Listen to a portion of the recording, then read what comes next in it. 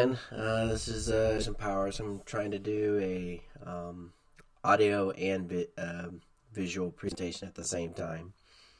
So for the people listening on Spreaker, we'll see how this goes. I'm going through a bunch of things I'm going to be using, and I'm also video recording this. So today we're going to talk about the 1 month of Biden, or I call it the climate of change. We're currently in, I'm going to try to discuss 4 topics. One is executive orders. He's issued 31 executive orders so far in his first month in office. The walls around D.C., Ashley Babbitt, can't find any funeral or obituary information on her. And then we're going to quickly hit Gates and Buffett and Schwab with the agenda. And that leads into climate change. Kerry made a proclamation, and it's really not about climate change. It's about the climate of change, which is the change to your individual freedoms. Sorry, I'm looking at one screen and I should be looking at other. So let's just dive in.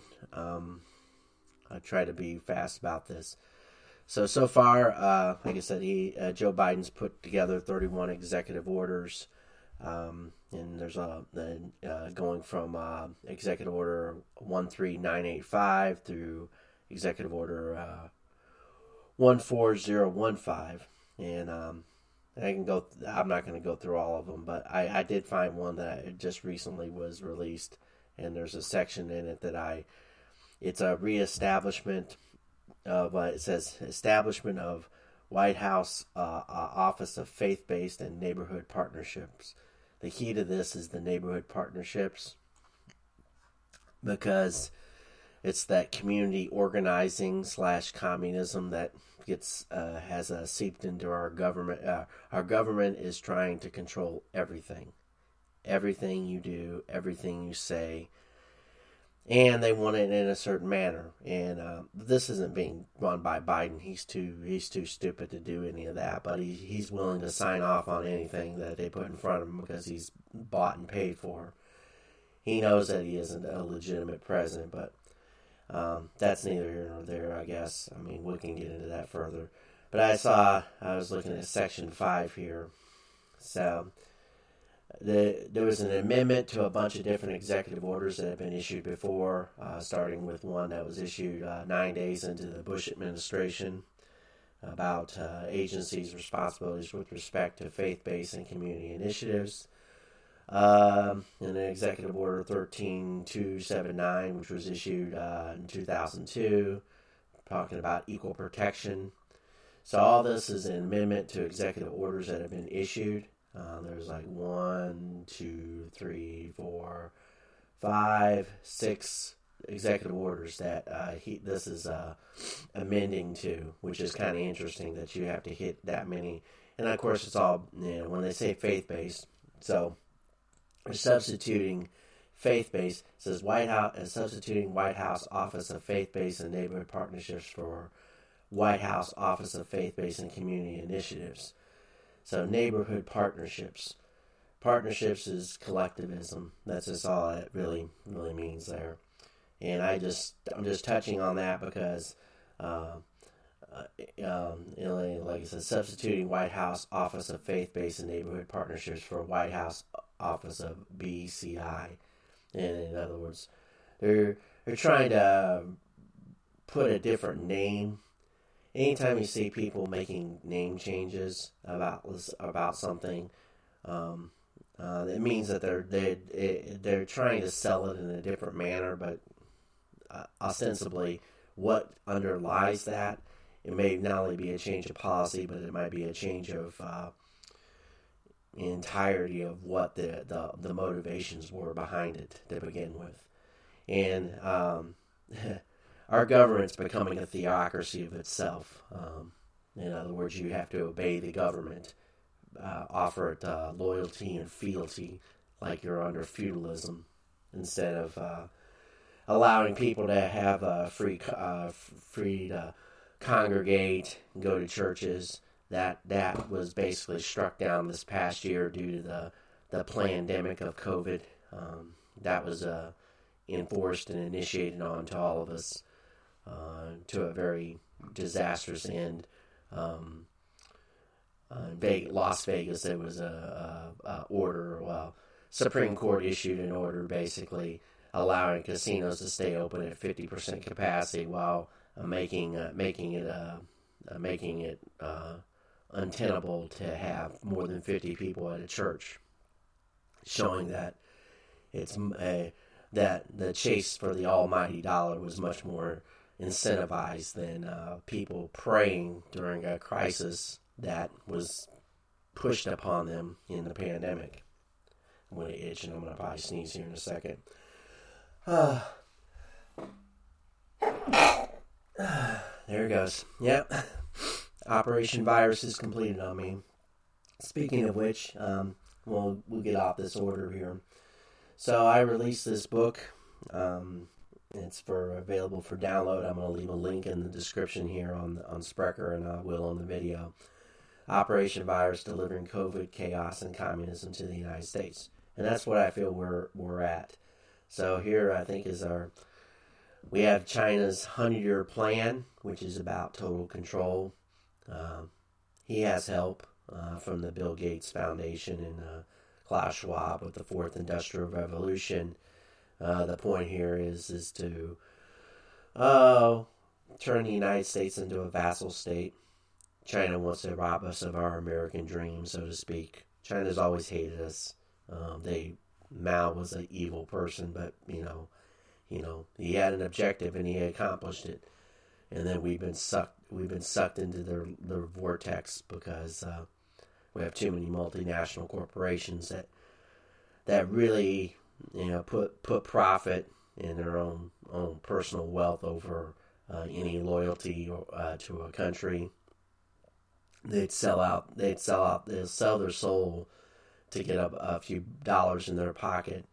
The funny thing is when the hyperinflation aspect of what we're going through kicks on, a lot of those dollars that these people have, the middle managers who did this and were willing to sign off on all this stuff without giving any pushback to the higher level executives, because of course they kiss up and they kiss up and yet they beat down people. These people are, I understand where they come from.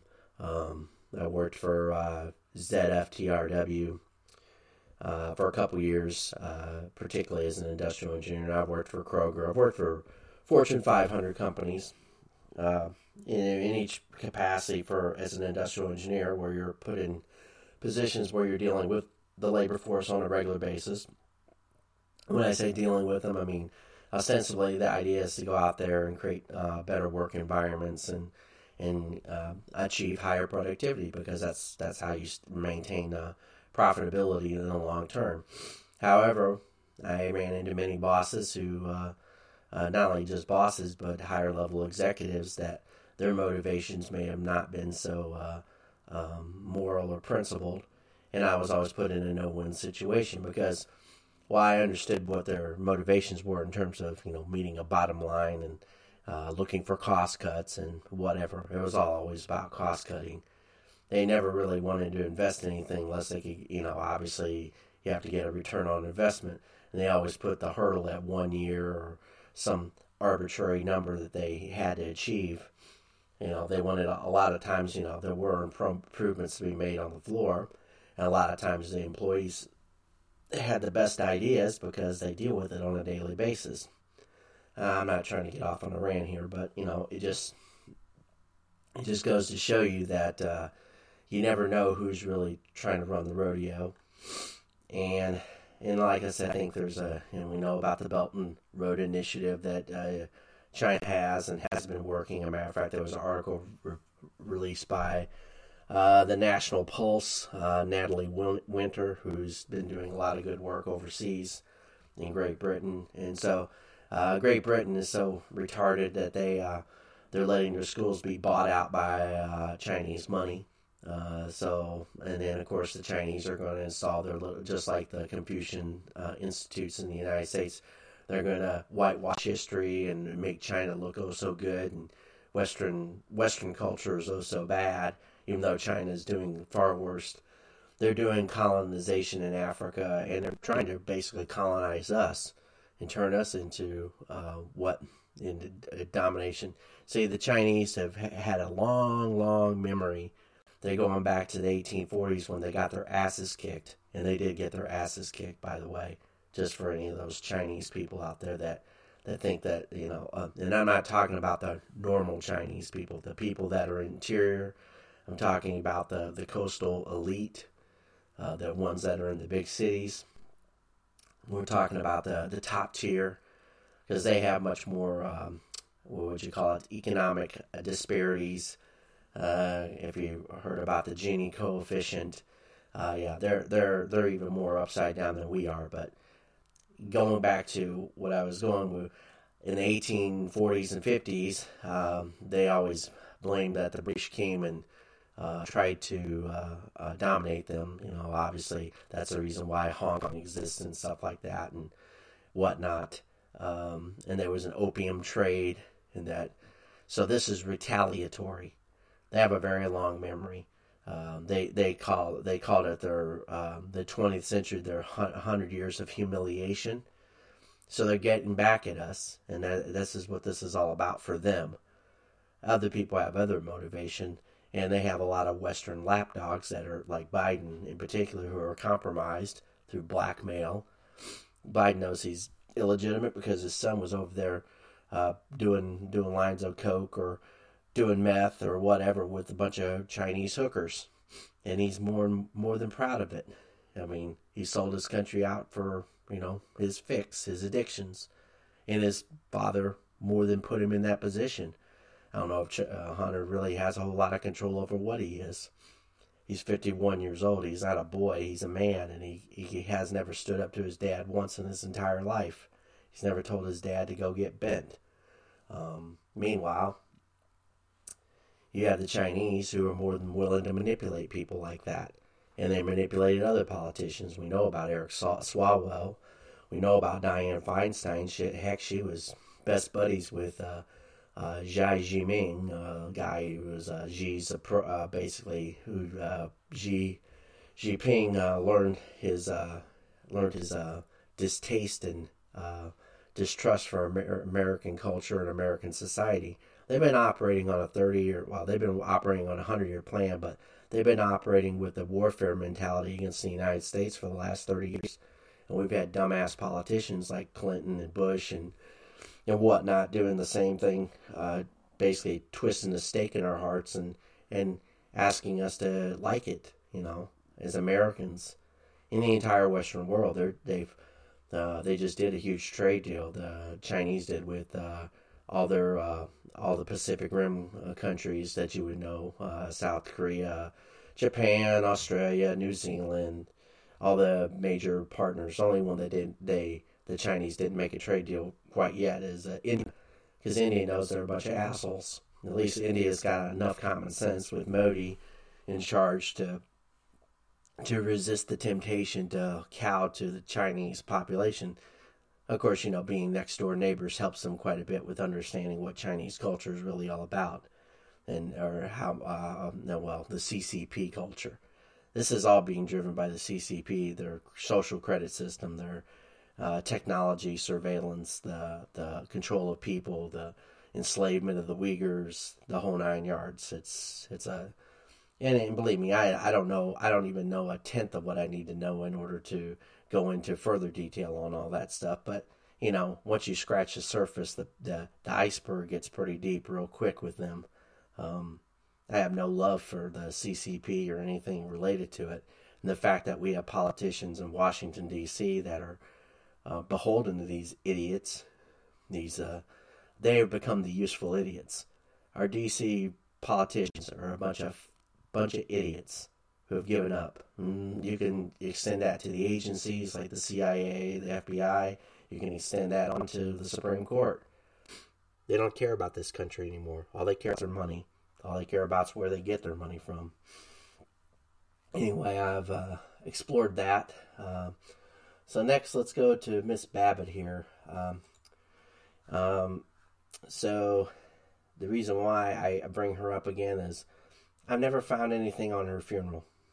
So if you do a Google search, which of course Google is manipulated and it's owned by the Chinese too, because they're getting money from them. So the top result, if you just put her name in, is Ashley Babbitt. Who was Ashley Babbitt? The New York Times wrote a big piece on her on January 7th, and then the second hit is no charges recommended for officer who shot February 2nd, the Capitol police officer, but they don't give you his name, so of course we don't know who he is.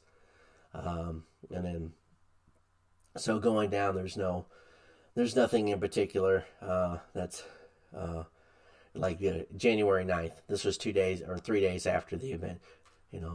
She was deep into it.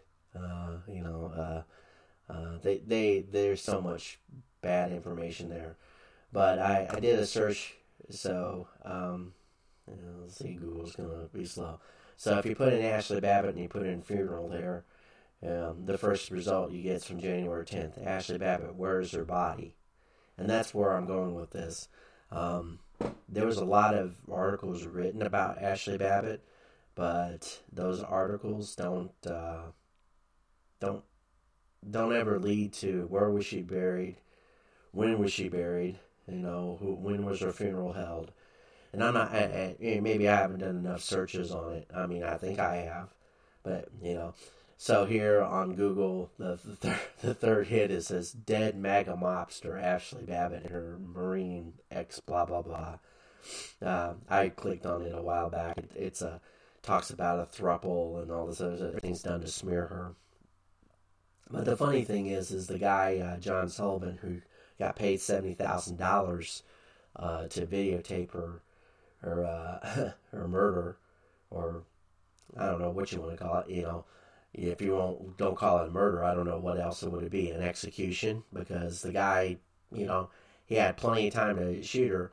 But then the funny thing is I've seen other video where, when you see it, there's not a lot of blood. If someone got shot in the neck, you would expect there to be a substantial amount of blood. There's just a lot of inconsistencies in this whole situation. There's just so much that goes wrong with how this story is covered, and it's meant to be that way because people are going to forget about it soon enough, and then are going to forget about obvious details that need to be said. So there was a story on the first page of Google. It says the far right propaganda machine doesn't know what to do. This is by the San Francisco Gate, which is obviously a left-wing moron site, and that was on January 11th. The far-right propaganda machine. Let's talk about the far-left propaganda machine, which is just the mainstream media. So, let's see. And then you got this Ashley Babbitt funeral memorial obituary, Antifa justice. I'm sure there's some justice there. So, anyway. So if you go to another site, I'll go to YouTube first. So there's a quick 1 minute clip here. You might hear an echo, but I'll try to keep silent myself. But you might hear an echo on the microphone. I'm not going to click this off. It's only about 35 seconds. Wasn't really work related. It was just a good scene, and that was a pretty a step back for me. It was kind of crazy because I had just seen her a few days ago, and then didn't see her yesterday or the day before. She repped it all the time. I mean, even this time kind of shows it, but she, on her car, had a huge Trump, a lot of Trump stickers, the huge Trump face on one of the windows, actually. Breaking and entering and then doing it to the nation's capital because someone lost I don't think complete. I don't think she had the right to do that. And what happened is very unfortunate, but I mean, it's kind of like you put yourself in a horrible situation. Like, why would you do that?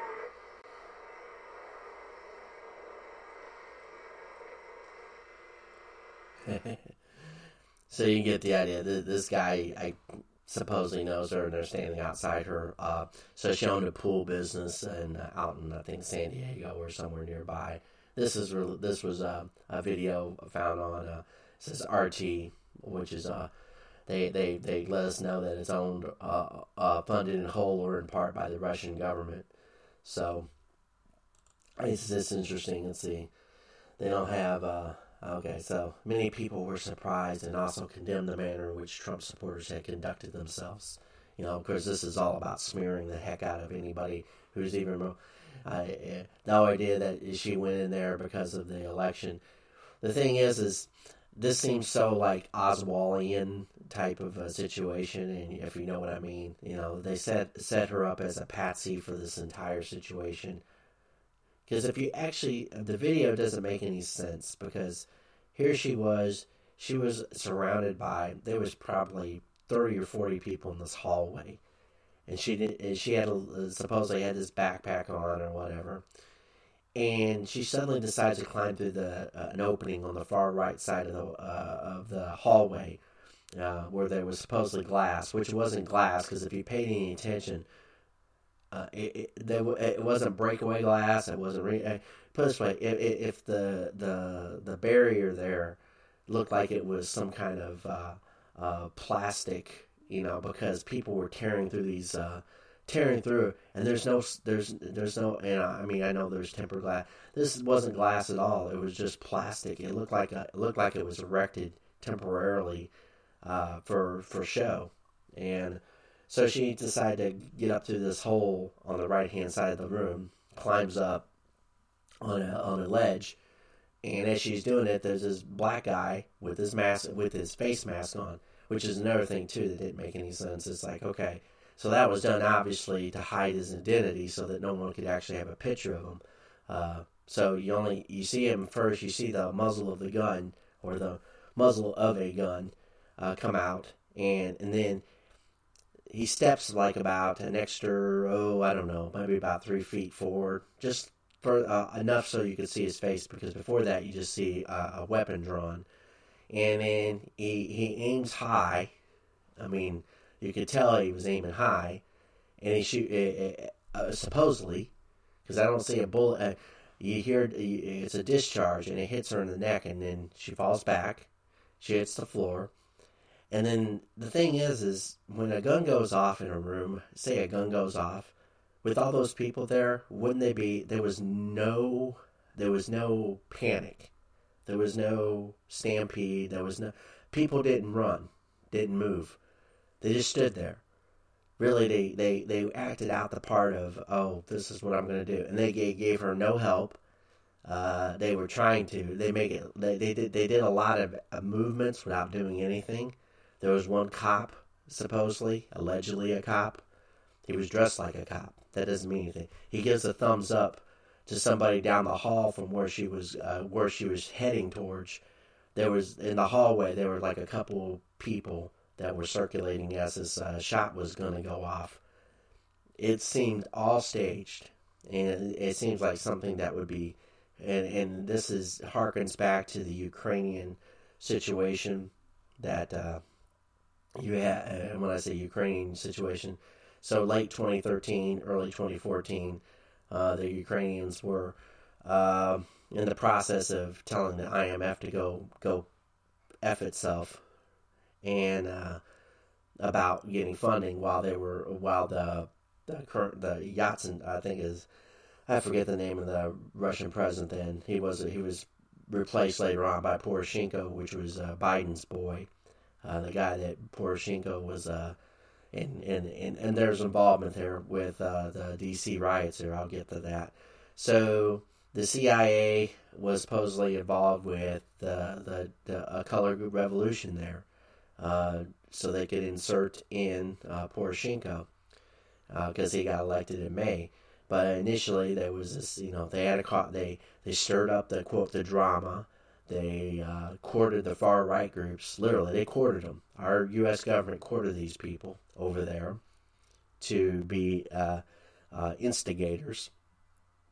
And from what I've seen and the details I've seen, the whole point of it was to get the people in charge that the United States wanted against the Russian interest. Now the Russians, the Battle of Maidan and all this other kind of stuff. It's all about oil and money. That's what it boils down to. Pipelines, money, who controls what part of the country. The Russians were pushing back against the United States, and I'm not for the Russians. I'm just noticing that the United States is willing to do just about anything to do stuff like that. But they don't seem to know the long game very well, obviously, because, that policy, was used for them to set up a shop in Ukraine.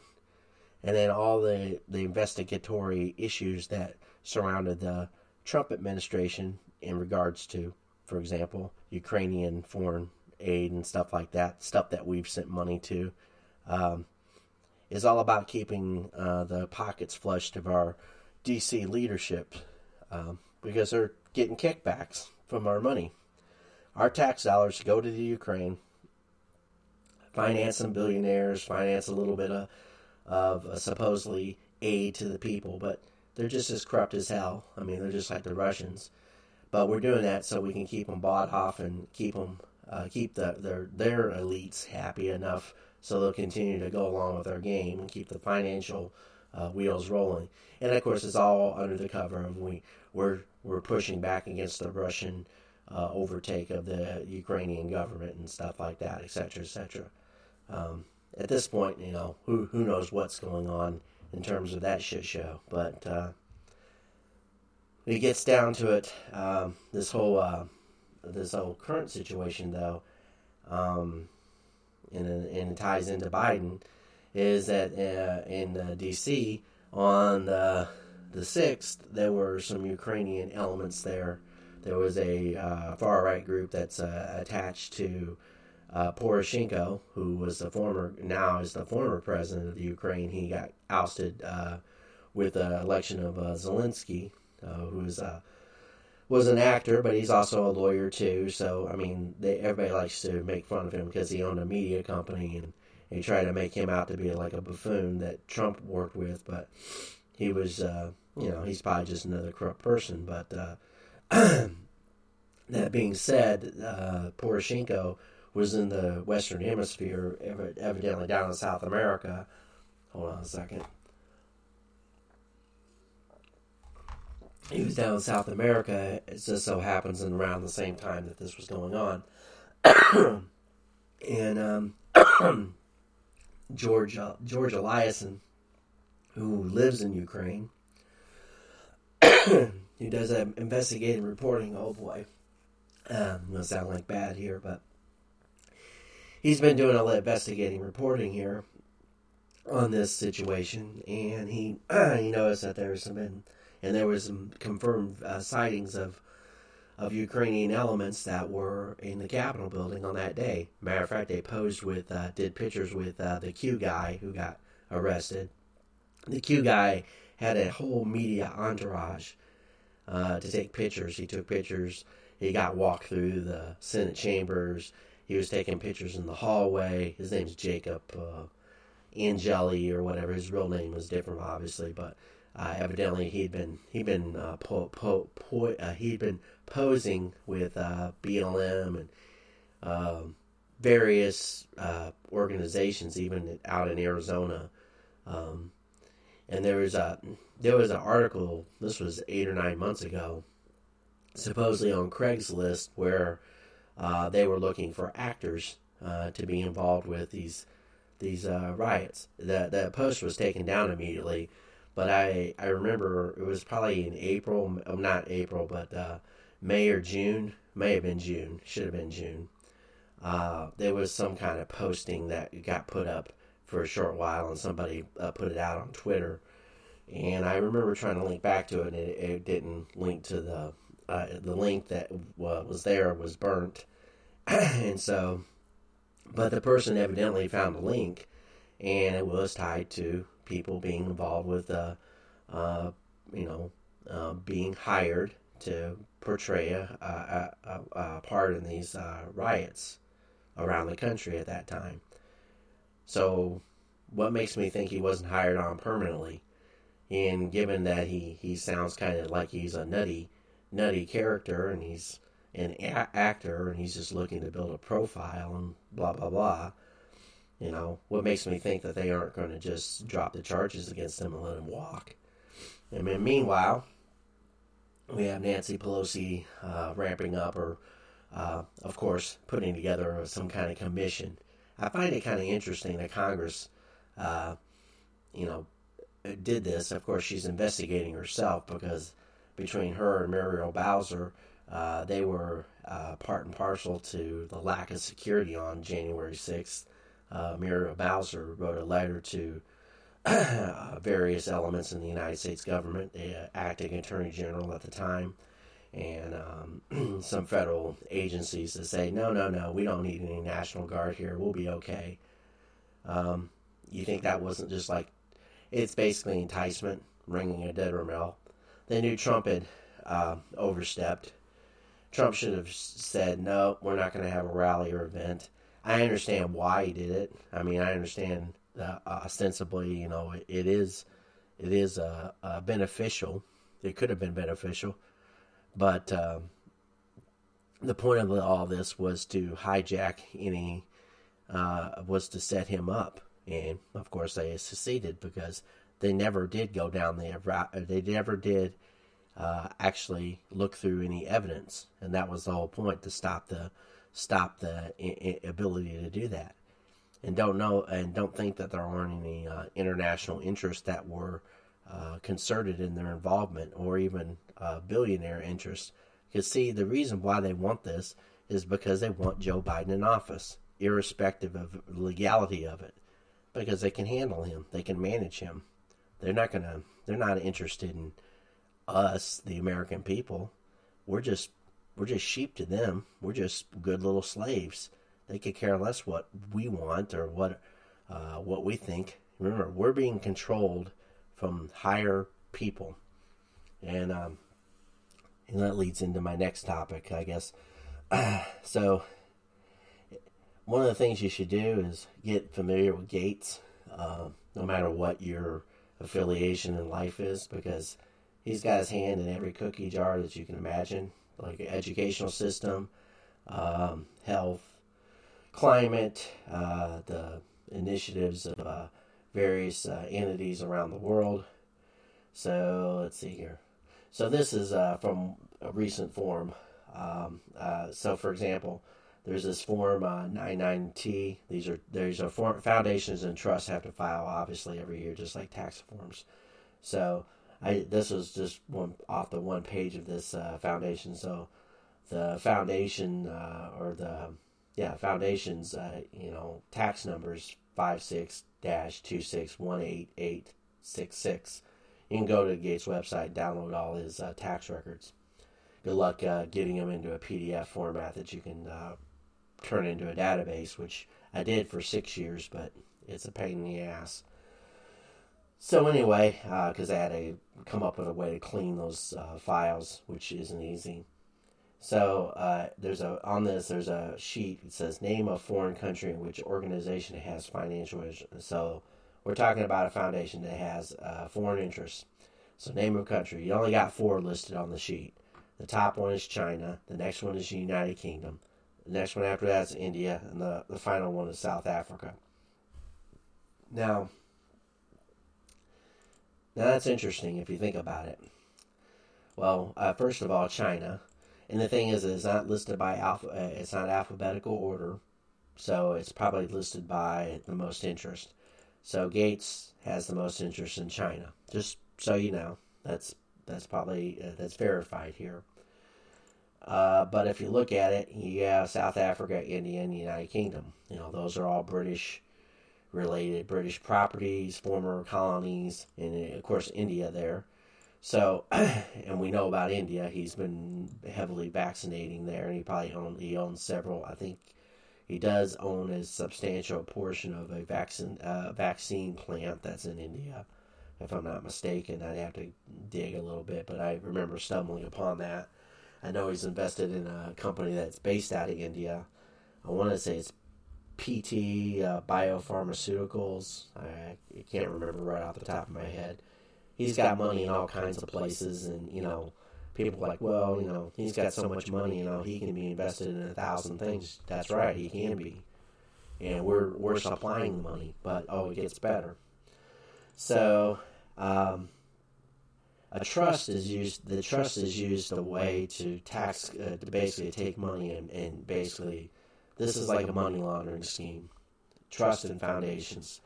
So trusts are taxed. There's no taxation on trusts, or at least from what I understand of it. And I mean, there may be some minimal, processing, but it's minimal. So trusts are set up so they're like a tax shelter. So if you dump money into them, you can grow, but then you can take the trust money and you can move it over to a foundation, and then the foundation can do its grants and whatnot. Which it's just a way to protect your holdings. It's a way for rich people to keep their money from out of the hands of Uncle Sam and any other prying eyes. So the top donators to his trust was William H. Gates III investment fees was $64 million. No big deal. Just $64 million. I mean, I could retire on that. Obviously, we could all do that. But William H. Gates III securities from another one. It was basically $500 million. These are things that he added in. So he sold off securities. He sold off his stocks and whatnot. So he basically contributed about $560 million to his own foundation. Eventually, it went to the foundation from the trust. But down at the bottom here, Warren Buffett securities, $2,749,774,960. So $2.8 billion for lack of better terms. He's been doing this yearly for the Gates Foundation. The reason why the Gates Foundation, if I looked at their final numbers, the reason why they're sitting on, let's see, I'll get to that real quick. So, yeah, the reason why the Gates Foundation has, so going to the foundational numbers here, I'm going to move, okay, let's see if I move that over. Sorry, dealing with too many screens. So, if I can, I'm on Adobe, so I'm going to make this so you can see it on the screen for those who are actually going to watch this video. So Gates has the money that was donated to the foundation last year was $5,851,000,000. So not small potatoes. That came directly from the trust that went into the foundation. Now, and this is on page 695 of a 1,100 page document, which it tells you something too. It's mind-boggling how big these documents are. So let's go to page 1 here, and I'm going. I'm on. So anyway, so on page 1, it just tells you how much contributions are and how much money goes out of the contributions. I gotta let's see here the grants. So let's see how much the grants paid last year were $4 billion, or $4.7 billion. I'm sorry, that's the distributions. And overall, their overall expenses were $5.7 billion, but the money they brought in was $5.8 billion. So they added $100 million to the bottom line of this situation. Anyway, at the bottom here, let's say they have their billions of dollars. So this isn't a small little entity. Obviously, it's a $50 billion foundation at this point. It's largest or second. It's the largest foundation in the world. $50 billion is about the size of FedEx, if I'm not mistaken.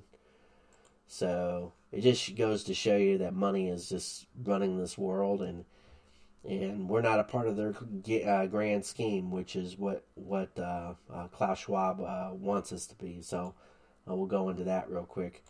So I created this. I'll get my face out of the way online or on this situation.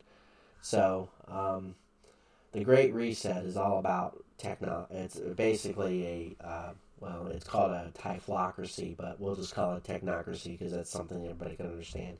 So we have a marriage between technocracy and our big government, which is going to use surveillance to get us to serfdom.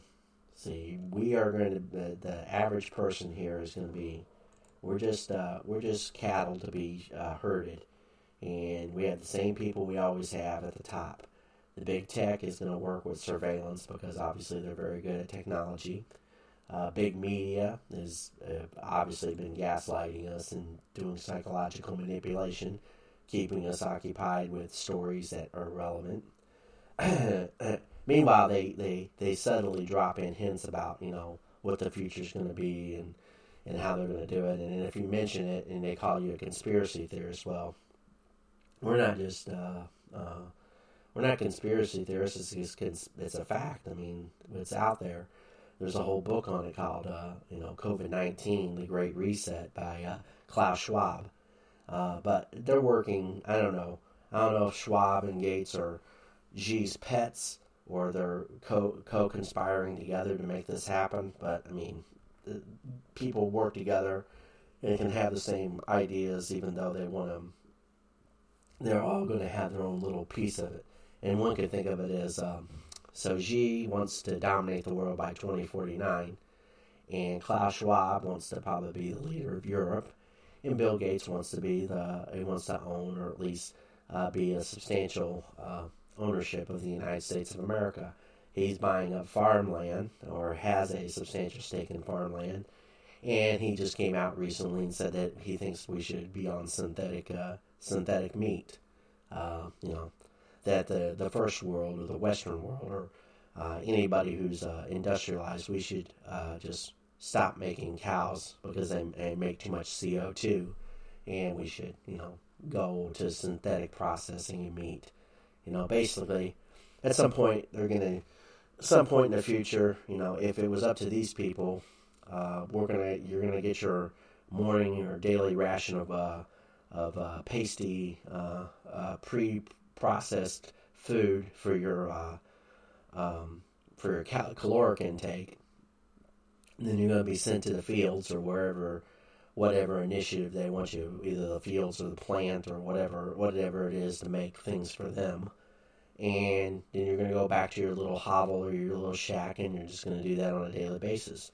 And you're going to have these feudal lords, which are going to be like Xi will be the king, and or at least Xi or the CCP regime, because since China wants to have an entire network across the world, they're going to own all the minerals.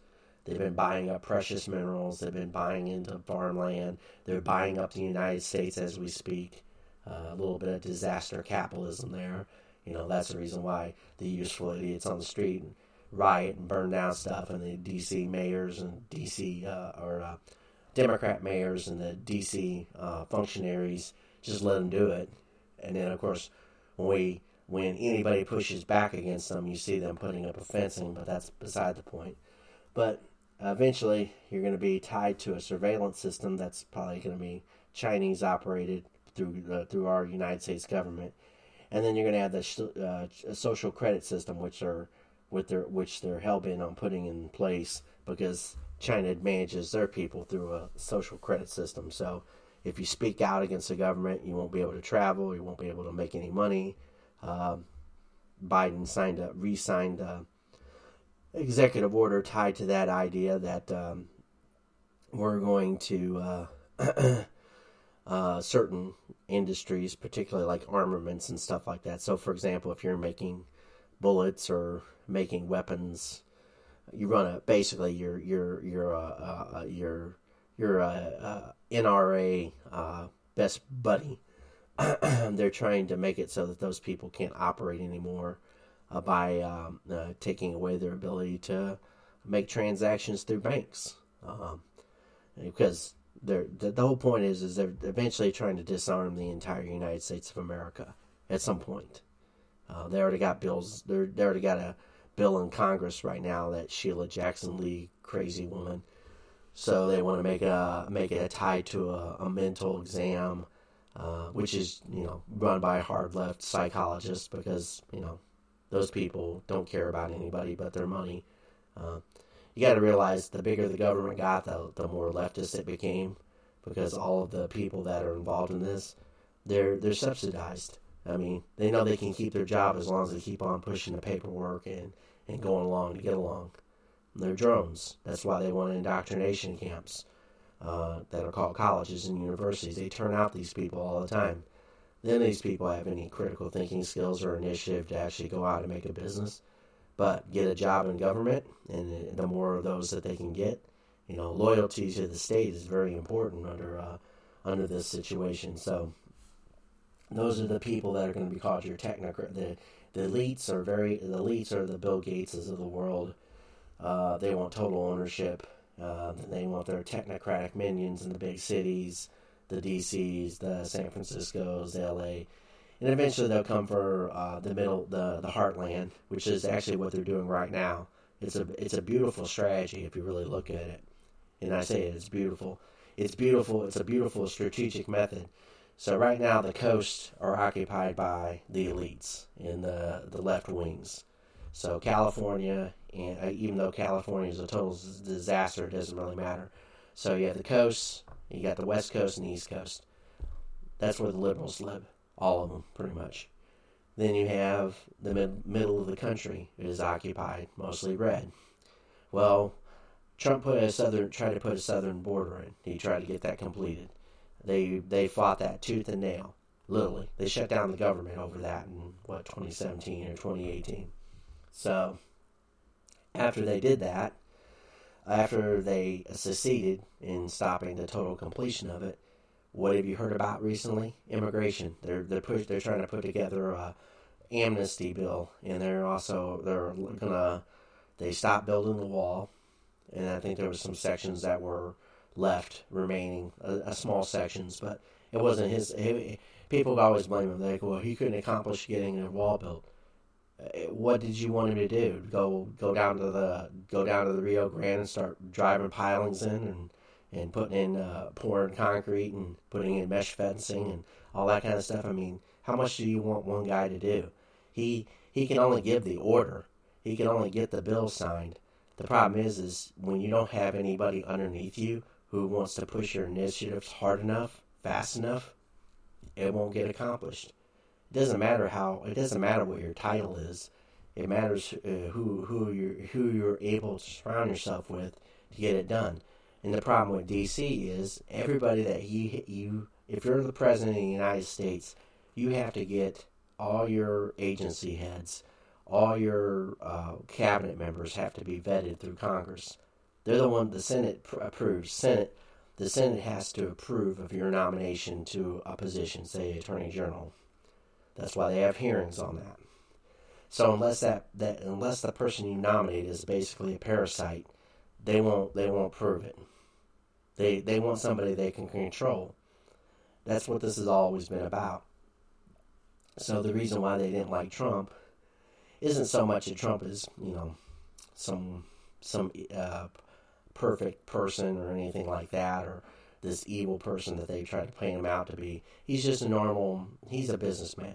He's got his flaws, he's got his drawbacks, he has his own ideology, for better or for worse. But the problem is they couldn't control him the way they could control all the other people there. He's a billionaire. He doesn't need money, or he didn't need money. He might need money now because they're probably going to try to break him. They couldn't control him that way. They control him through sex. He didn't need an affair. He's got a hot wife. He's already banged as many women as you could possibly bang in a lifetime, and he's 70-something years old. He probably doesn't need any new woman to bang. So, there was no compromat there. So, of course, with the idiots that are in D.C. and people like Bill Clinton's wife, Hillary, who hates his guts because she isn't in the office, even though she can be controlled. See, these people, it's all a dirt game. They're, the Clintons, they know they're dirty as hell, and so are the Bushes. The Bushes have committed war crimes. Obama's is the same way. They were taking money from George Soros back in 2004 or 2005. And I'm getting off on a rant here, but that's the whole point of this. So the point is when you get down to it, the elites and the technocratic minions that they're going to hire are going to control your food. They're going to control your health. They're going to control what you consume in terms of social media, or whether you are allowed on social media, or what you say on social media, and when you say it, because that's going to go against the corporate. There's plenty of corporations that are involved with this. The elites, when you talk about that, and then of course, like I said, big tech. They're going to decide, whether you have an existence on social media or whether they disappear you. So it's kind of a beautiful plan, because, like I said, when they opened up the borders, the military operation is to bring in the southern border and overload state systems with new migrants. It's basically like what happened in Rome, or the Roman Empire.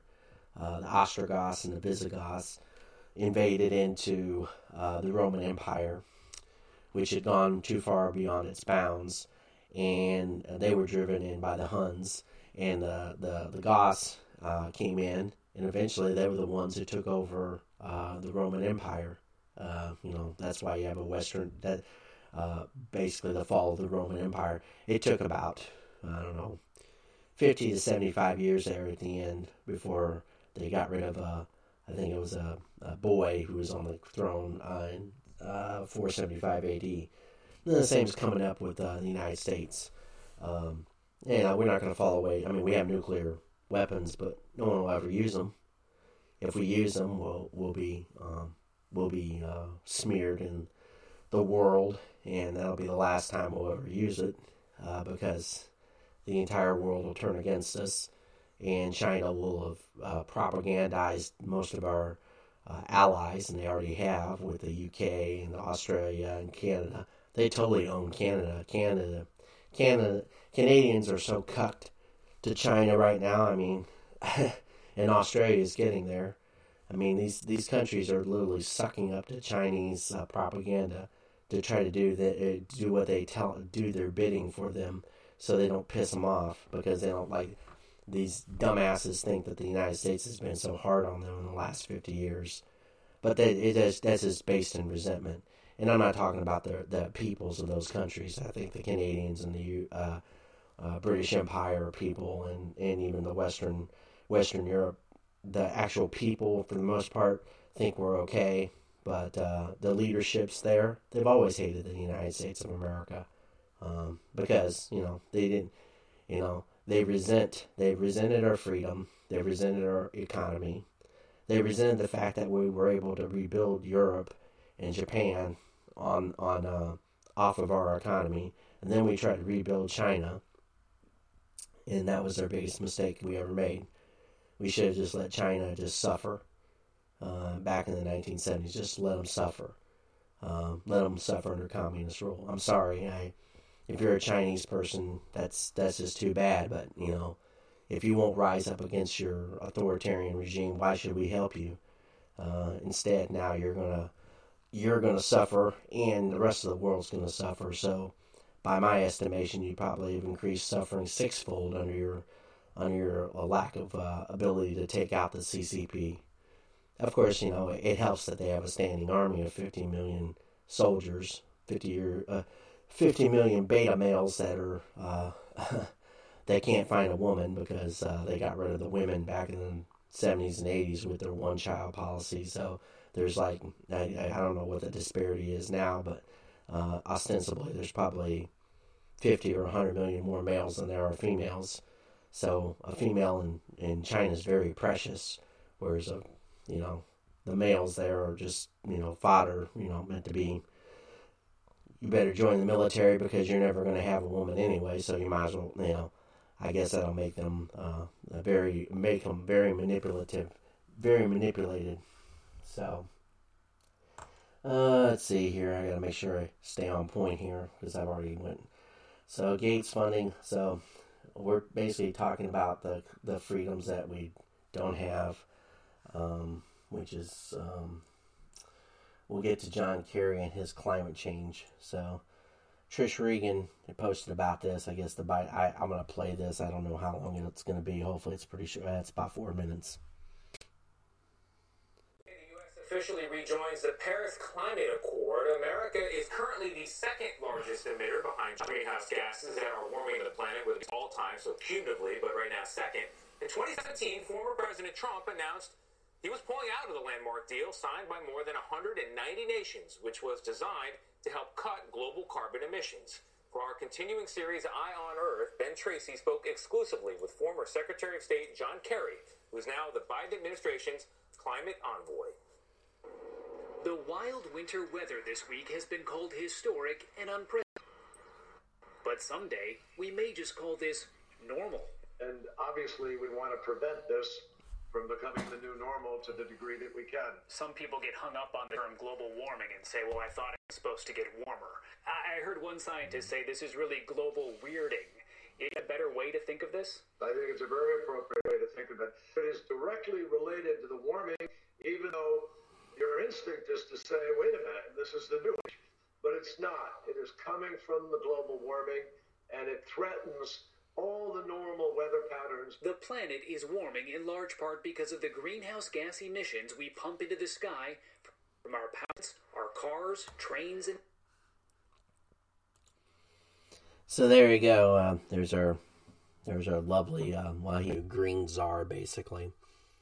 The funny thing is about this is, so we know that we say there's a climate change. Okay, let's start with that premise that this is absolutely real and 100%. Well, if that's the case, then why and you're worried about all this CO2 emissions pumped in the things, and they're talking about the who has the most additive to this. Actually, it's China that has the most additive to this, and it's not even close. The difference here. I even got a graph on this, so I'm going to have to pull this up. So let's see. I gotta get to where I'm at because I'm looking at my book because I included the information that needed to be included. So hold on, bear with me for a second. There's a lot of topics discussed in the book that I wrote. I think a lot of it will be informative to most people. There's analysis, there's graphics, there's lots of things I've captured from people who did a lot of great work. I appreciate. There's a lot of people been trying to get their hands on this elephant, and I'm one of them, and I'm only just one. So there's a lot of information that I found that kind of ties together. I try to create so anyway, I'll get into it here. So there's a graphic here. Hopefully I can, I've shown it well enough. So when you talk about the top emitters, I mean, China's doing substantially amount of the reason why they bury lead. Okay, so right now amongst the emitters of certain emissions per capita, you have the top emitters, and then you have the top per capita emitters. See, it's all tied to how you look at things. So from 2000, at that point, China was according to this greenhouse gas emissions, GT/CO2 emissions. They were probably right around 5 on this graphic, and now they're up at about 13.5, 14. So they've almost tripled their amount of emissions in in this case 19 years, but let's say 20 years. And they've gone from, they used to be per person, they were probably roughly around 3.5, and now they're up to 10.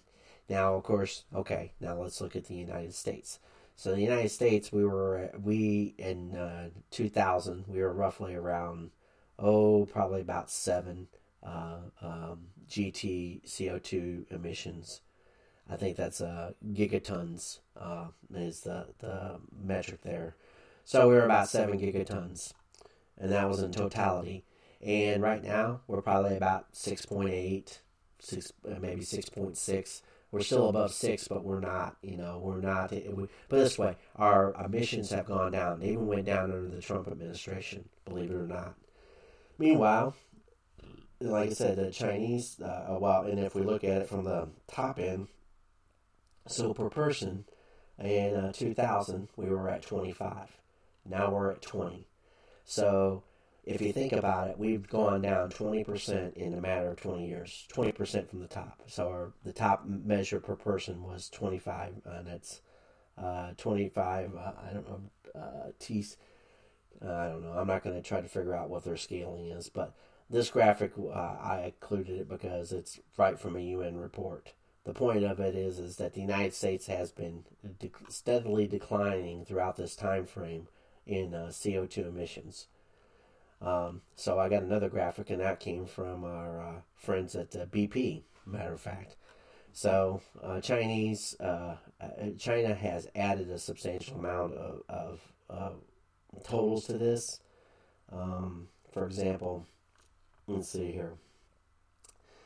So if we take the totals by area, in terms of area, Asia alone is 49.4% of the world's emissions as of 2018.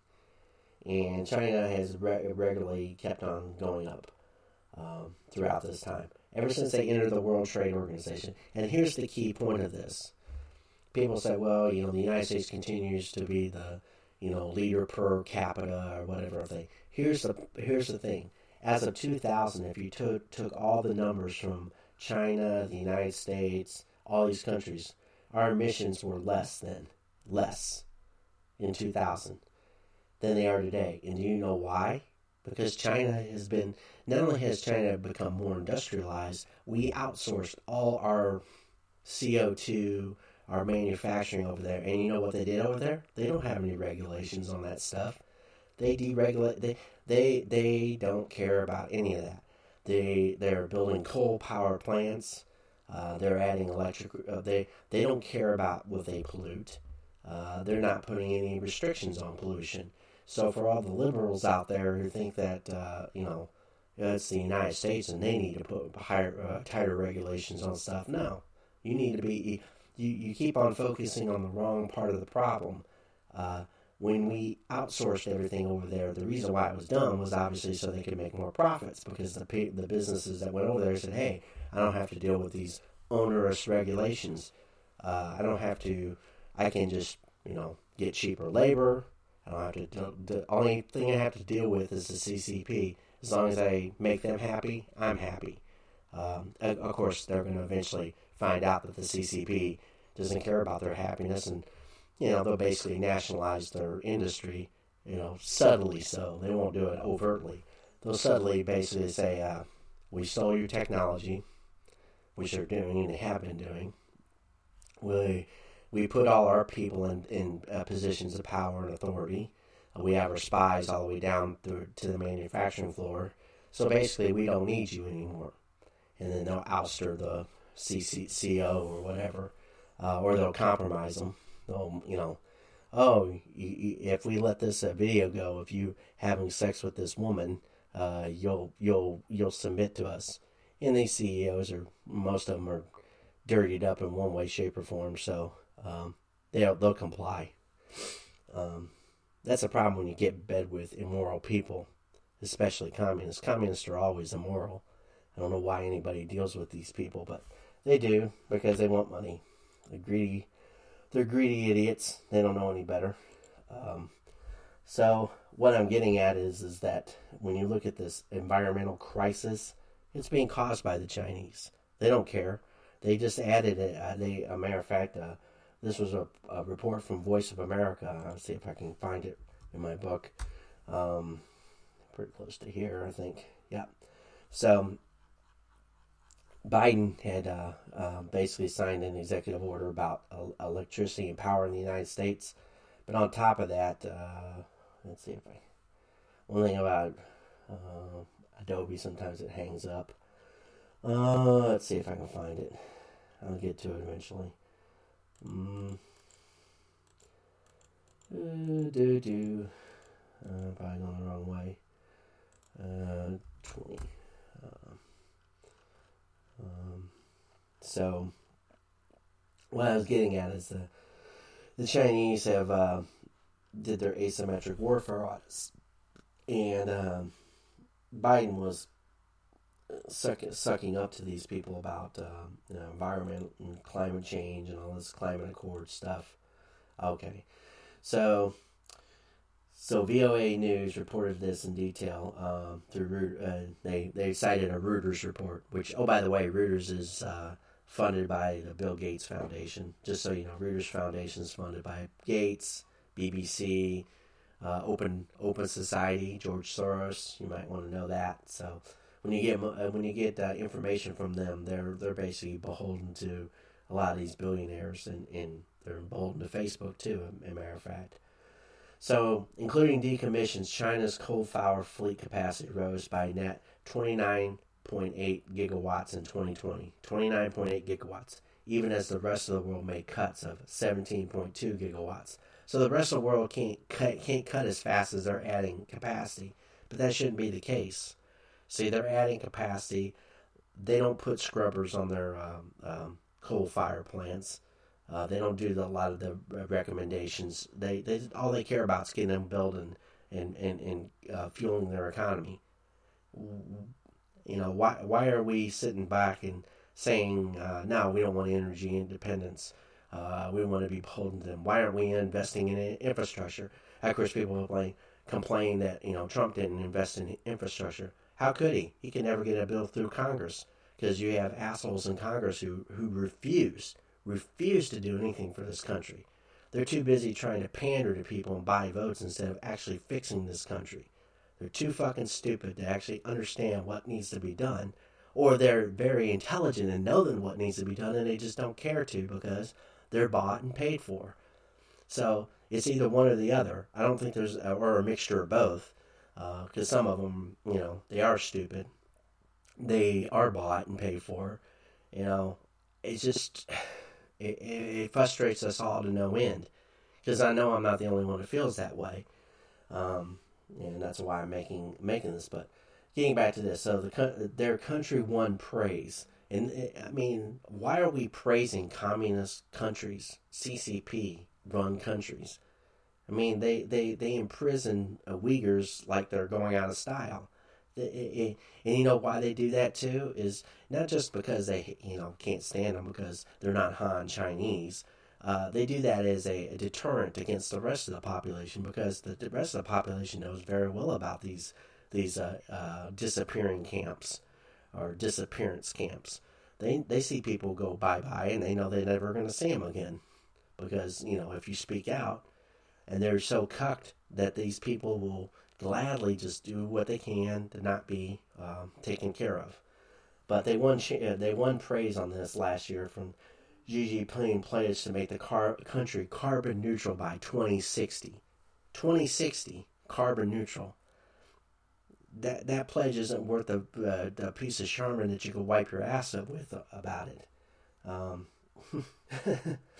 So, the country's National Energy Administration didn't immediately respond to Reuters' request for comment. Well, I bet not. China approved the construction of a further 36.9 gigawatts of coal-fired capacity last year, 3 times more than the year earlier, bringing the total under construction to 88.1 gigawatts. It now has 247 gigawatts of coal power under development, enough to supply the whole of Germany. Why are we dealing with these assholes? Why is anybody sitting back and just letting... I mean, if they're going to pollute the world out of existence, I mean, do you realize that you can't win a struggle with that? You're never going to. They don't care. They don't care this whole carbon neutral future that they're... You know how they're going to get there? They're just going to eliminate the rest of us. That's what they're going to do. They could care less. They'll say, "Oh yeah, the world, we reduced the carbon emissions in the world. We just got rid of half the people that are populating it, preferably in places that we don't like." Then they'll give a few scraps to the people in the interior, because they got to keep those people from rioting and suppressing. Because when the Chinese finally riot, that bottled up anxiety that's inside any human being. when it explodes, and they know that. That's why Xi really really hated those trade policies, because there was, I guess, rumblings in 2019 that they were having some problems over there. And of course, in China, you can't have problems. There's certainly no problem that you want to address the way you're supposed to address problems with people. The way you address problems with people under a communist rule is to either get rid of them, or try to figure out a way to change the policies of other nations. So that's why they have 2 million spies that are running around the globe, gathering information on people and intel and stealing and doing whatever they can that buttresses the Chinese initiatives. And so we're in the matter of a climate of change. And the climate of change that I'm getting to is the fact that they don't want us to have freedoms at all. Freedom is dangerous in the Chinese way of thinking.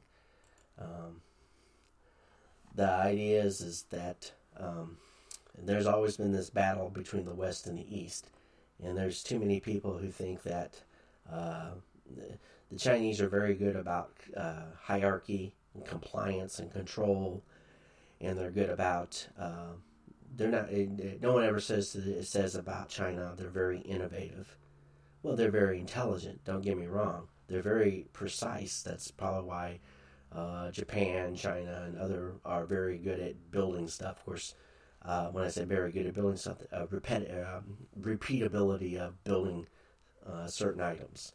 Though I think China is not really like Japan in that regard. I think Japan's a very precise, or at least they've always had that claim to fame with kaizens and lean processes. I'm not really a big fan of those things. I think that's a lot of hope, but there's some good ideas that come out of anything. But China is very, that's the reason why they've been stealing our technology.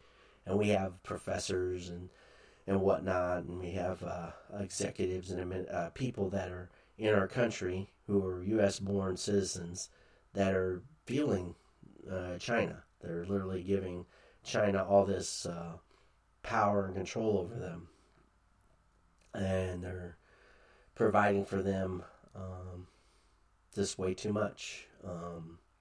It just boggles the mind, in my opinion, that when I say way too much, that a person would be so subservient and so unthinking about providing the means to their own destruction.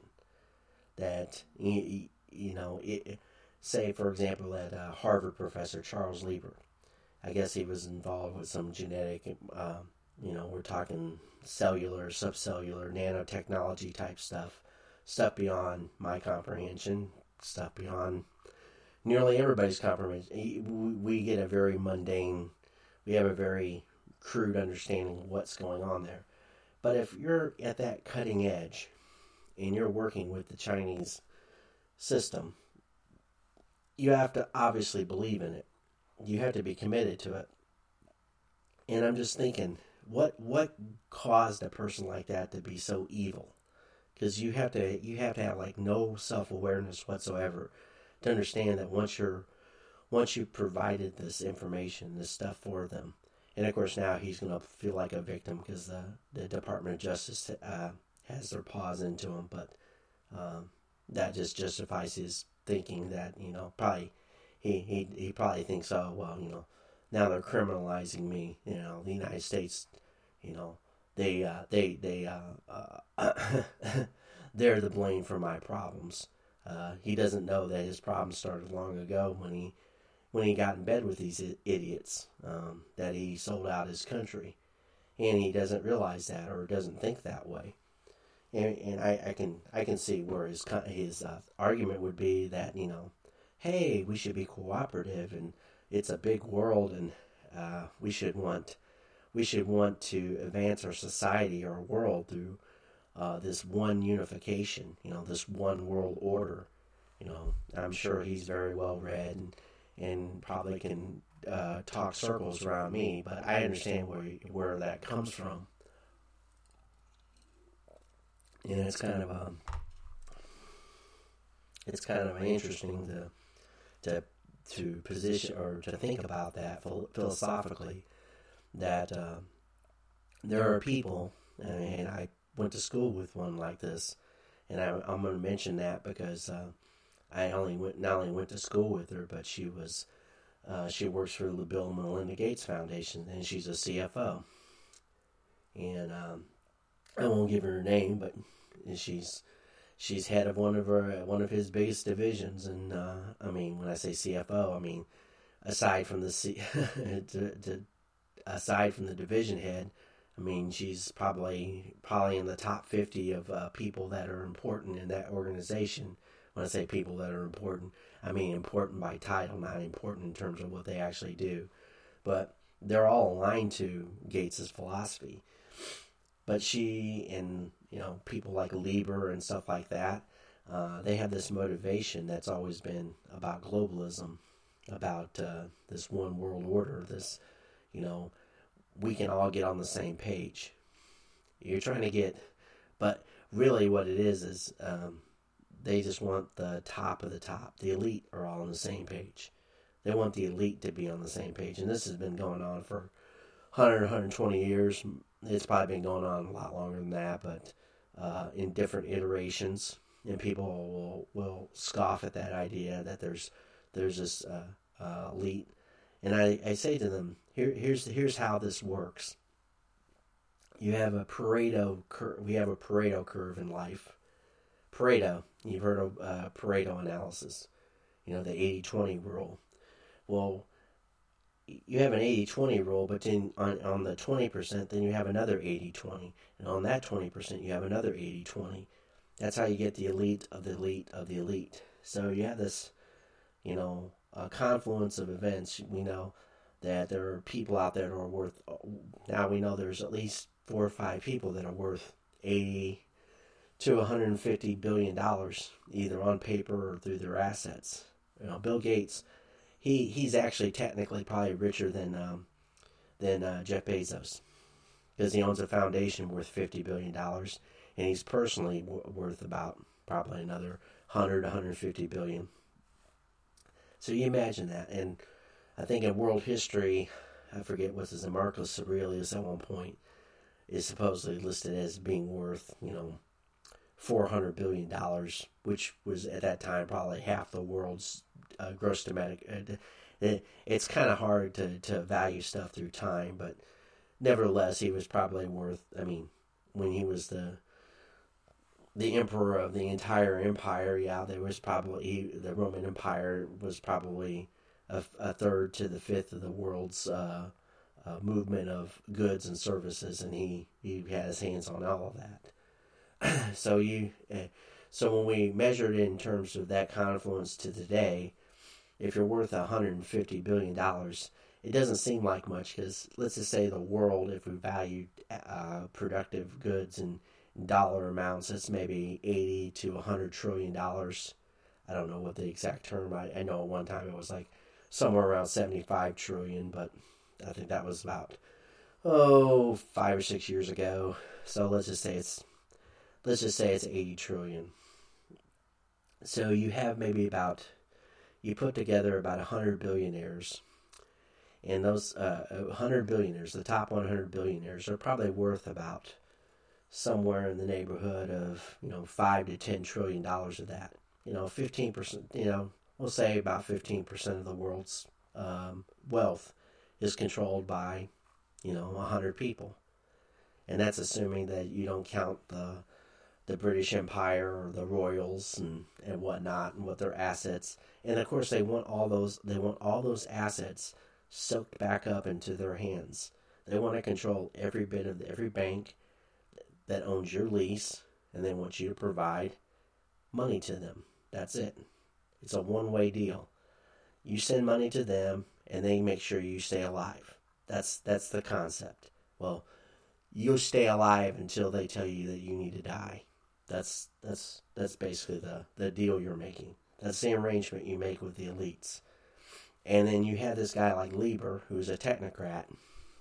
He's just a Harvard minion who's really smart. He's probably smarter than the elites in just about every case, except for guys like Gates, evidently, who scored a 1600 on his SAT on his second try because he couldn't be happy with a 1590,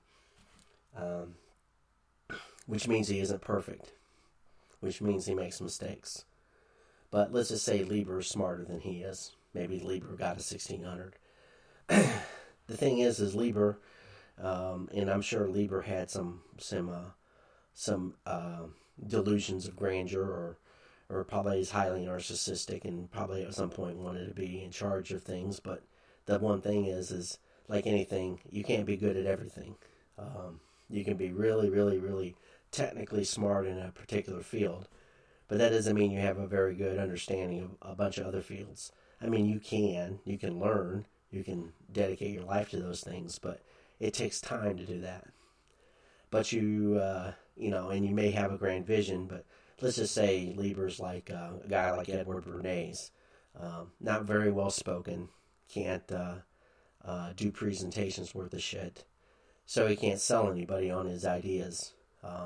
But somebody who, like a Gates, comes along and sees him for what he is, which is he's a genius amongst geniuses, that he's somebody that he can use to further his objectives. That guy's valuable as gold. And, being that Gates is heavily invested in China, and Lieber was caught basically taking stuff over to China, we're operating and getting paid by the Chinese government like $50,000 a month and all this other kind of shit. And I'm sure he was getting paid in other ways too. Money isn't the only thing. A lot of times they're dangling positions, dangling women, and I'm sure he has lusts and desires like everybody else does. We'll never know that whole scenario, the truth there, and I'm not going to assume that that's the case for him. But nevertheless,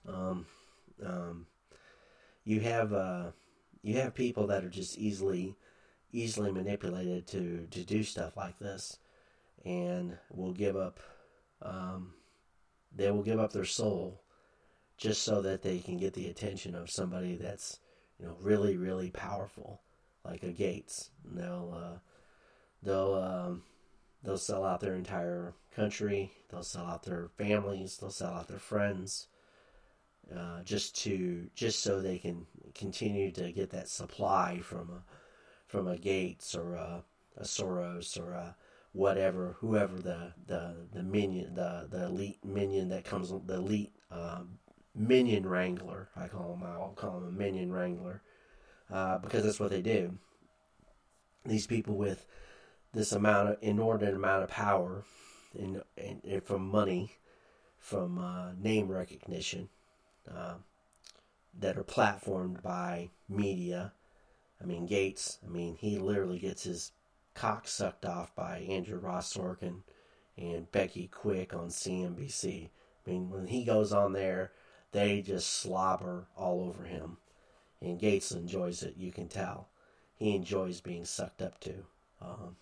And I heard he's such an asshole to work with. But so these media folks are so subservient, such lapdogs, that they sit there and they cater to his every whim. And of course, the people that watch him, the people like the Liebers of the world, and I'm not picking on Lieber because I'm just using his name, because you can find DOJ documents and et cetera, and you can draw your own conclusions. But a guy like him, who sees Gates in this pinnacle, of technology, he talks about, climate change, and talks about people, and, how we should make life better for them. I'm sure Lieber knows he's full of shit, but Lieber says, hey, I'd rather just get paid by him than anybody else. Philosophically speaking, it's probably kind of attractive to somebody with that kind of mentality. And the sad thing is on top of that, hold on a second, I gotta get a drink here. So, The sad thing on top of that, though, and what was I thinking, is that we have CIA who hate us, evidently, because they're not protecting us from people like this. They don't care. We have other agencies that, the NSA, the NSC, all these little alphabet agencies that the United States used to have that were supposedly gave a damn about the United States of America, but we know they don't. Ever since 9/11, they've been looking internal, not external. I mean, sure, we fought wars and killed 30 or 40,000 American soldiers over in Afghanistan and Iraq. Spent a couple $1 trillion. Who knows how many trillions of dollars? I don't know. They're seeing different totals from different sources, and our Defense Department hides money and gives money out like lollipops to Raytheon and General Dynamics and all these fucking companies. Sorry for cussing. It just makes me ill. But anyway, the point is that we were supposed to have these agencies that are supposed to protect the United States of America, and they're supposed to, ferret out these people that are doing bad things to our country. Spies, basically. Back in the 50s and 60s, we used to have, the Rosenbergs or all these. I mean, it's before my time, but they used to be, an initiative. I mean, I know people hate McCarthyism. McCarthyism was crude and done poorly, but I mean, at least people that were communist sympathizers were put on notice that we're going to stop your bullshit. They didn't really. All they did is just drive it underground. And it came back out in the 1960s during the Vietnam War. And those people eventually got into school, colleges, and then they've been brainwashing 2 or 3 generations of kids to think this way. I mean, I grew up in the 1980s. Initially, I lived in Tennessee and then moved to Northwest Indiana, which is basically a liberal stronghold. And, I was Democratic. I was a Democrat voter for, whether I was able to vote or not able to vote, I was still a Democrat-leaning individual until about 2010. About last decade, that's changed a bit. It definitely changed with Obama after I voted for him, and I found out what kind of asshole he was, which is part of the problem. And this is a key insight. Do your research on these people, all of them, all politicians. Dig into, and I know it's time consuming, but it's best to know what you're voting for and who you're voting for, even with the current situation. But nevertheless, you need to know who they are and who they affiliated with and why they affiliated with them. If they're not, I would almost say it's sad, but I would have said a long time ago, if you had somebody who was a former military, you would vote for him just for that on that regard alone. But then you get guys like Dan Crenshaw, who are nothing but paper mache idiots, or Pete Buttigieg, who evidently was in the military. So that tells you that you can't rely on that as an indicator to serve your country. They didn't serve the country, they served themselves, but they just put on a uniform for a while. And I served my country, and I didn't do a good job of it, and I'm sorry for that. That was due to my personal issues. I'm just being honest about it. Alcohol was one of those issues, but I'm not going to use that as an excuse. That was just one of those things. So anyway, you should investigate people and their backgrounds. Military service is definitely a thing. Their policy positions, who they entertain, who they take money from, who they give money to. Find out the reasons why they do the things they do. Have they ever owned a business? What did that business do? What did that business fund? What did that business care about people? I know doing a thorough investigation, like what the CIA used to do, is time consuming. To do intel work is not fun. It's not going to reward you in terms of money. It'll probably piss you off because you'll find out things that'll really make you mad. But it's better to know than not know. A lot of people just go through life blissfully ignorant of what's going on around them, and I was one of them. I was, I was probably a card-carrying member of that group up until about a decade ago. I think when I lost my mother, that was the one of the key insights. Not to bring she passed away in 2011, but the last year of her life, I found it dawned on me. And the reason why it dawned on me, I'll after this story, I'll cut this off, but I learned about our government. I learned about the systems that are around it. My mother didn't have a lot of money. She got her health care through the Veterans Administration, and that had a significant level of control over what she eventually received in terms of care. She had renal cell cancer back in 2004, and it resulted in her losing a kidney. And when they did an operation on her. And so, for the next 6 years, she was diabetic. It wasn't because of... My mom's biggest problem was, and I think it ran in the family, but her biggest problem is that, she had a horrible diet. She ate fast food too much, but she worked, she ran a consignment shop for, essentially she ran it for 23 years, but she owned it for the last 15, and then that closed down in 2006. And I know people say, well, it was a small little consignment shop, but she made enough money with a 50-50 deal for those out there to understand what consignment shops are. And she, 50% went to the customer, 50% was taken in by her, and they had to pay for all expenses of keeping the operation afloat and pay her salary. And she would her sister, who, as it turns out, after I did some investigation, was siphoning off money through the accounts. And I understand it to a degree, but it wasn't.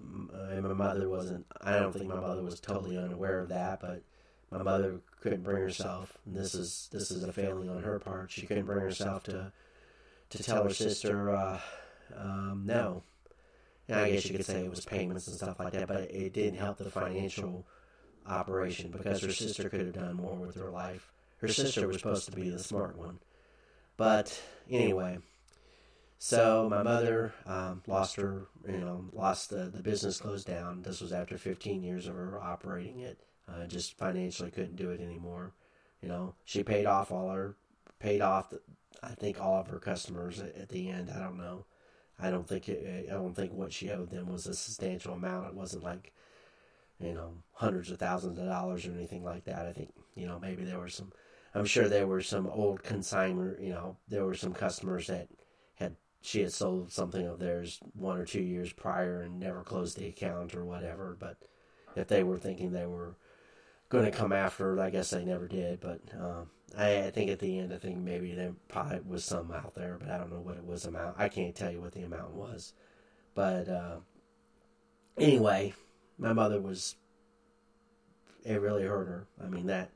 That might have been the one thing my mom couldn't deal with very well was failure. And I think she felt that she had failed, probably failed herself. And I had tried to help her at one point or another, but I did. From that point on, I delivered papers overnight, and basically I did it in her name because of situations that surrounded my life. And I would, deliver and she would get the money, and then that would pay the bills. Well, and she was working with her sister to deliver papers also, and she was doing a part-time job at a restaurant overnight doing basically janitorial service, cleanup. But her sister had constantly got them in financial trouble. She always spent more than she took in, and my mother would just take the money that I was giving her to handle the bills, and then she would fuel her sister. And so that constant stream of information or money led to, when the financial crisis kicked on. Prior to the financial crisis, this is one thing that people probably don't remember, but I do, because I was delivering paper routes at the time. The gas prices shot up through the roof. I think at one point I was paying, at least on a high $3. I think maybe $4 there for a little bit. I know in California, I think it was up to almost $5 a gallon at one point. Just huge disparity. So you had high gas prices. You had impending financial collapse on Wall Street with the housing market, and as it turned out, we fell victim to that because of her sister.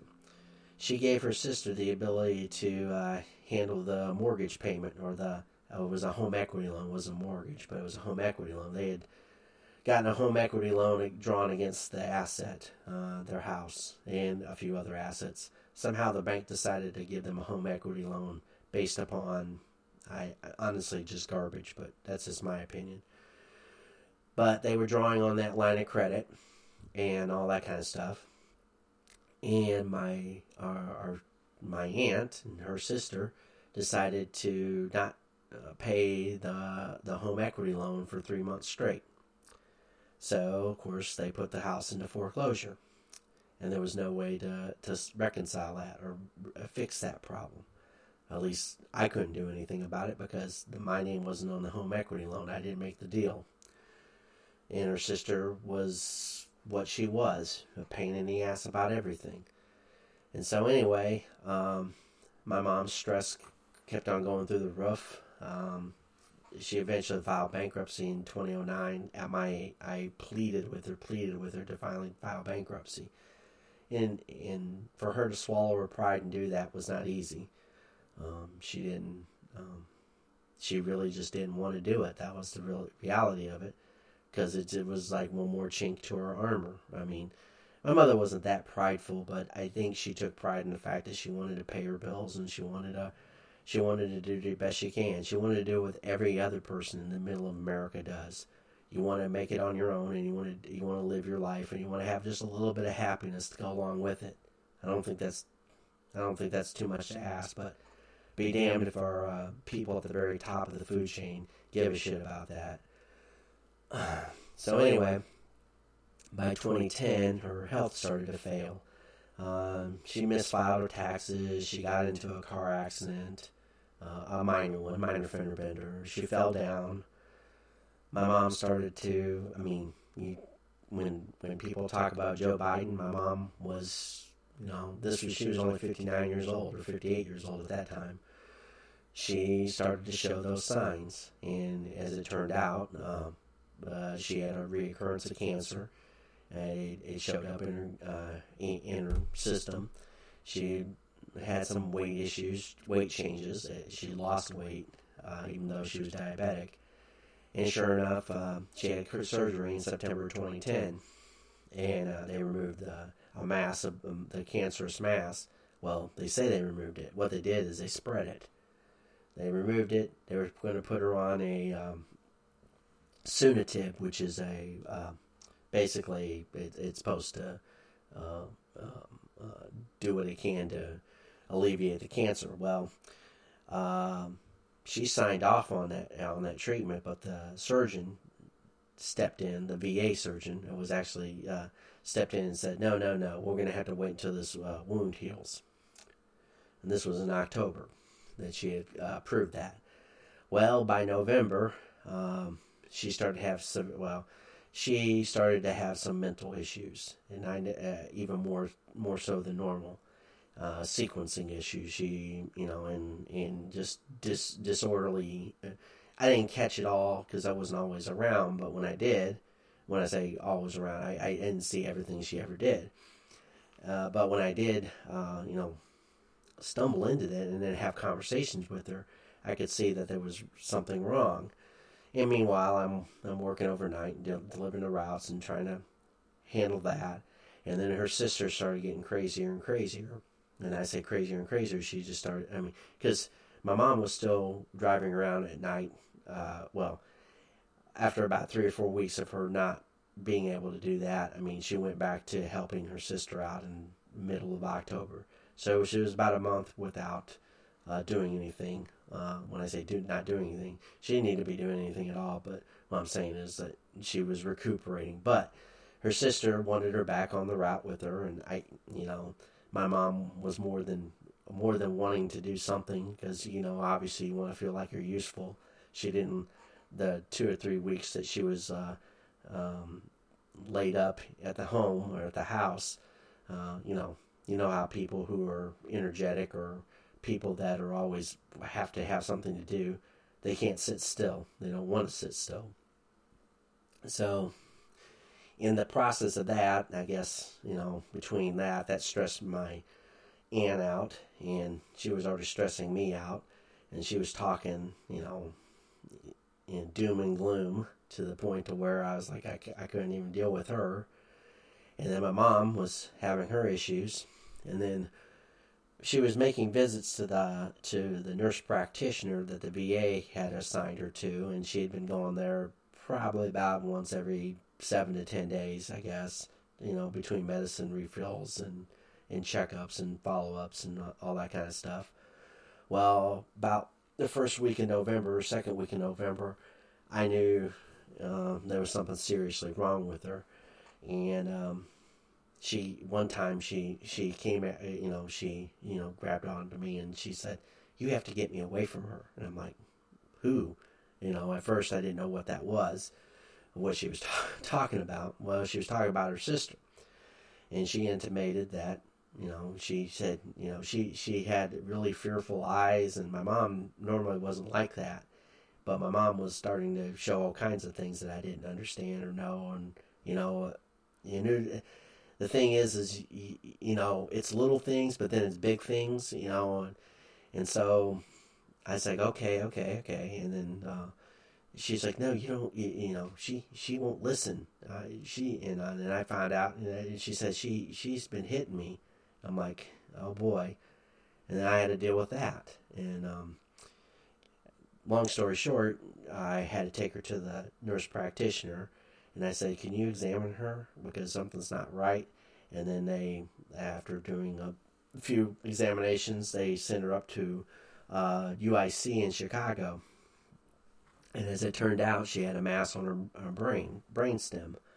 And so they had to do emergency brain surgery. Literally emergency brain surgery. They said, "We need to do this right now." It was like within 24 hours.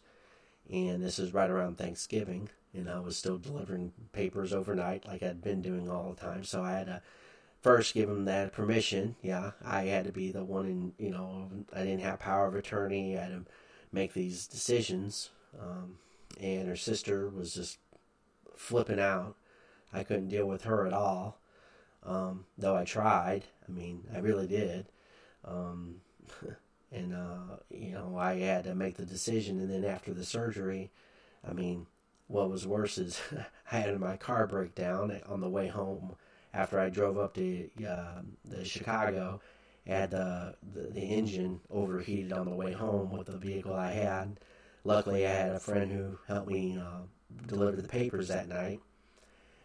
And I get back home, and her sister was just, at that point, I don't know what the hell to say about what she was talking about, but she was talking about death, and she said, "I'm never going to move out of this house, and I don't know what you're going to do." And, I couldn't have a rational conversation with her, and I already have my mother in crisis, and I'm unable to make a decision what to do with these situations. And then, so I had to get power of attorney over my mom's affairs.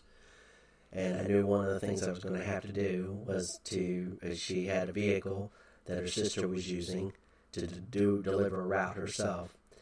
And because of the fact that the cost to fix my car was going to be more than I had, I didn't have but like $500 in the bank account, I was going to have to do that, and it wasn't given really any choice. And the fact that she just kept on, I just got sick of her. And, I took power of the attorney. I took the monies that I was making off the route, and I decided that this is the time to leave, and I left. I took off. And I'm telling you all this because when you have to make such choices, it's not because you want to be mean, but you have to do it for your own sanity.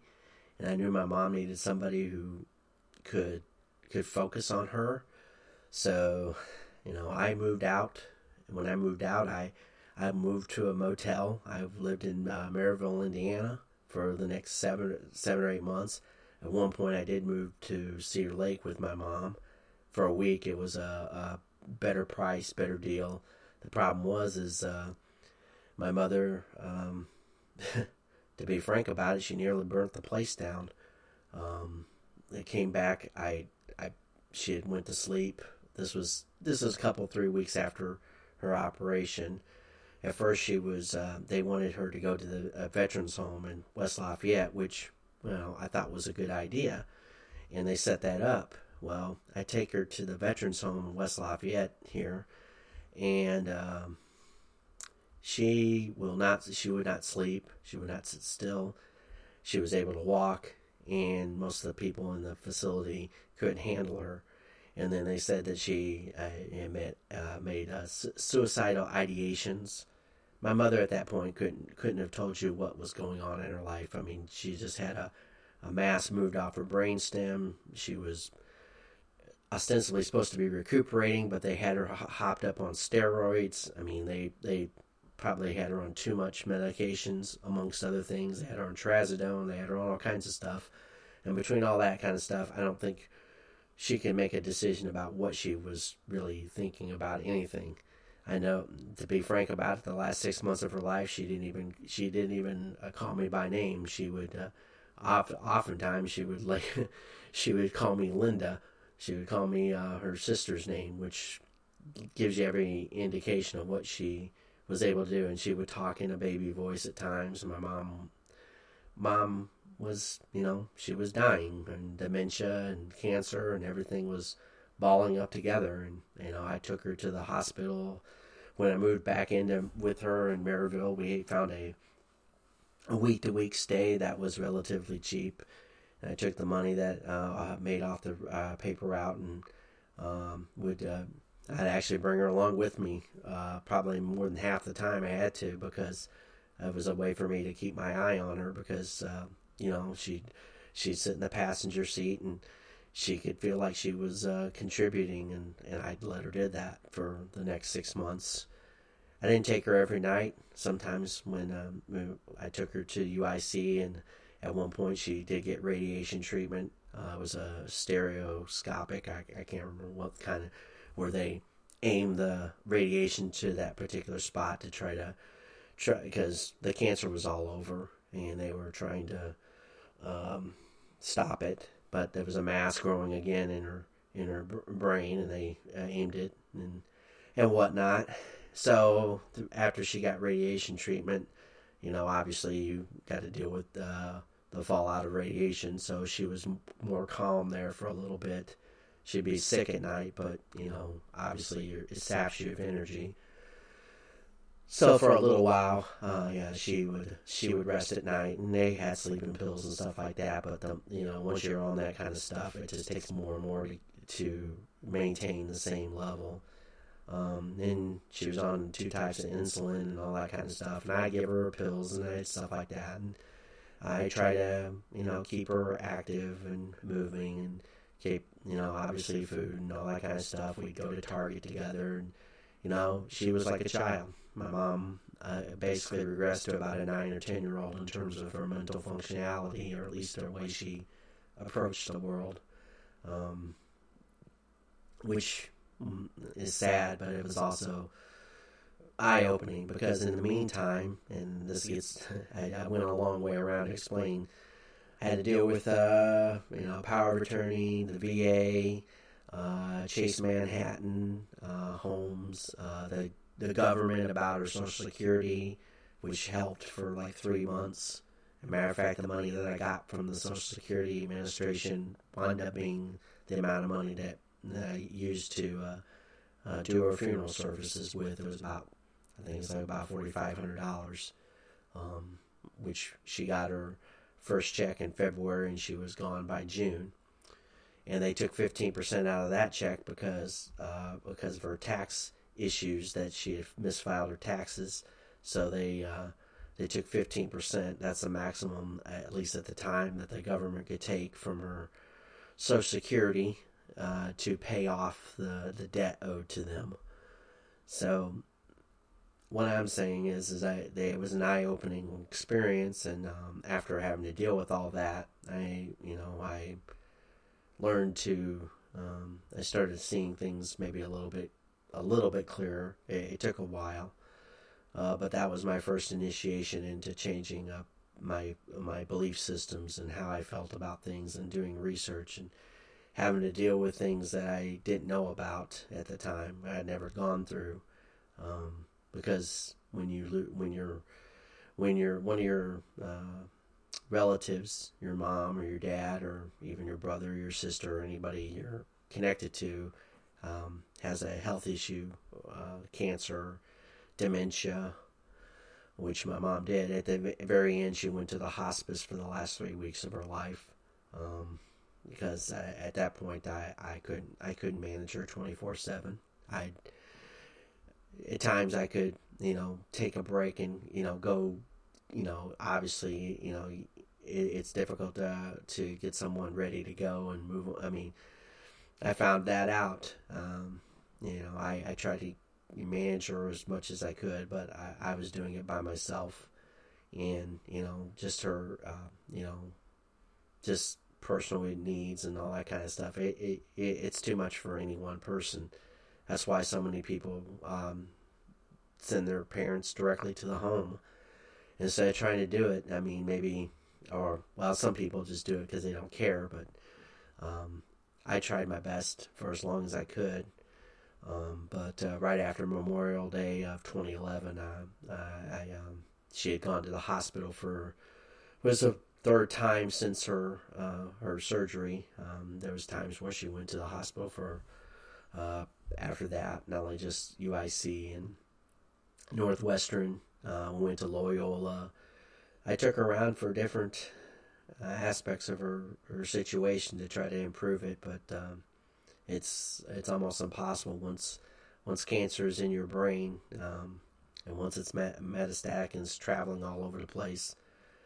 There's really no hope at that point. It's just how long can they live with it?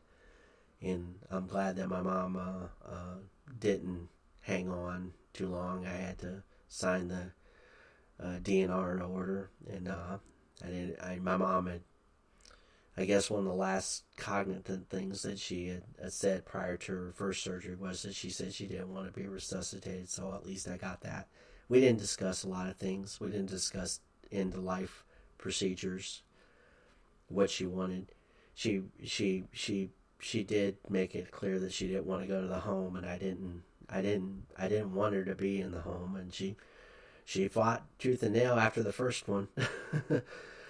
But what she didn't realize is I didn't really want to put her in the veterans home in West Lafayette because I was trying to ignore it. I was trying to get things set up so that I could actually bring her back, but she didn't give me a week, and she was back with me, and I had to come up with something on the fly. But I was trying to get things in order, but I was having a hard enough time just keeping myself sane, and I was fighting her sister. And I know I've gone a long way from where I started with this, but and I'm not looking for, if anyone listens, I'm not looking for any sympathy on this. I'm just stating a fact, because we lose a lot of things in our life, and our humanity is tied to our ability to put things in perspective, which is something I think is lost with our current elites. They don't give a shit about anything but themselves. They certainly don't care about humanity. They just act like they do. I always wonder how they would feel if they lost something so dear to them. I mean, in my case, it was my mother. She was the last living relative that I can say I loved unconditionally and never wavered on that. We had our issues over life, but we worked through them. Her parents both were like that too. Those are the three most important people in my life to me, and always have been and always will be. I'm not saying I can't care about other people. It's just those three people were loyal, committed, and your family should be. I can't say that for the rest of my family, but those three, yes, they're the reason why I did the things I could do, good and ill. I guess you could say ill too, because I made mistakes. I didn't do it because of them. I did things that I regret because of my own stupidity, which is what you learn from in life. You have to do things. You can't just sit around and wait for the government to do it for you. You can't expect the government to understand what you're even close to doing. The people that work in government are so far removed from reality that, from their standpoint, all they care about is maintaining their plush environment, their little bubble of happiness, and then expect us to feel sorry for them if they have any troubles or concern.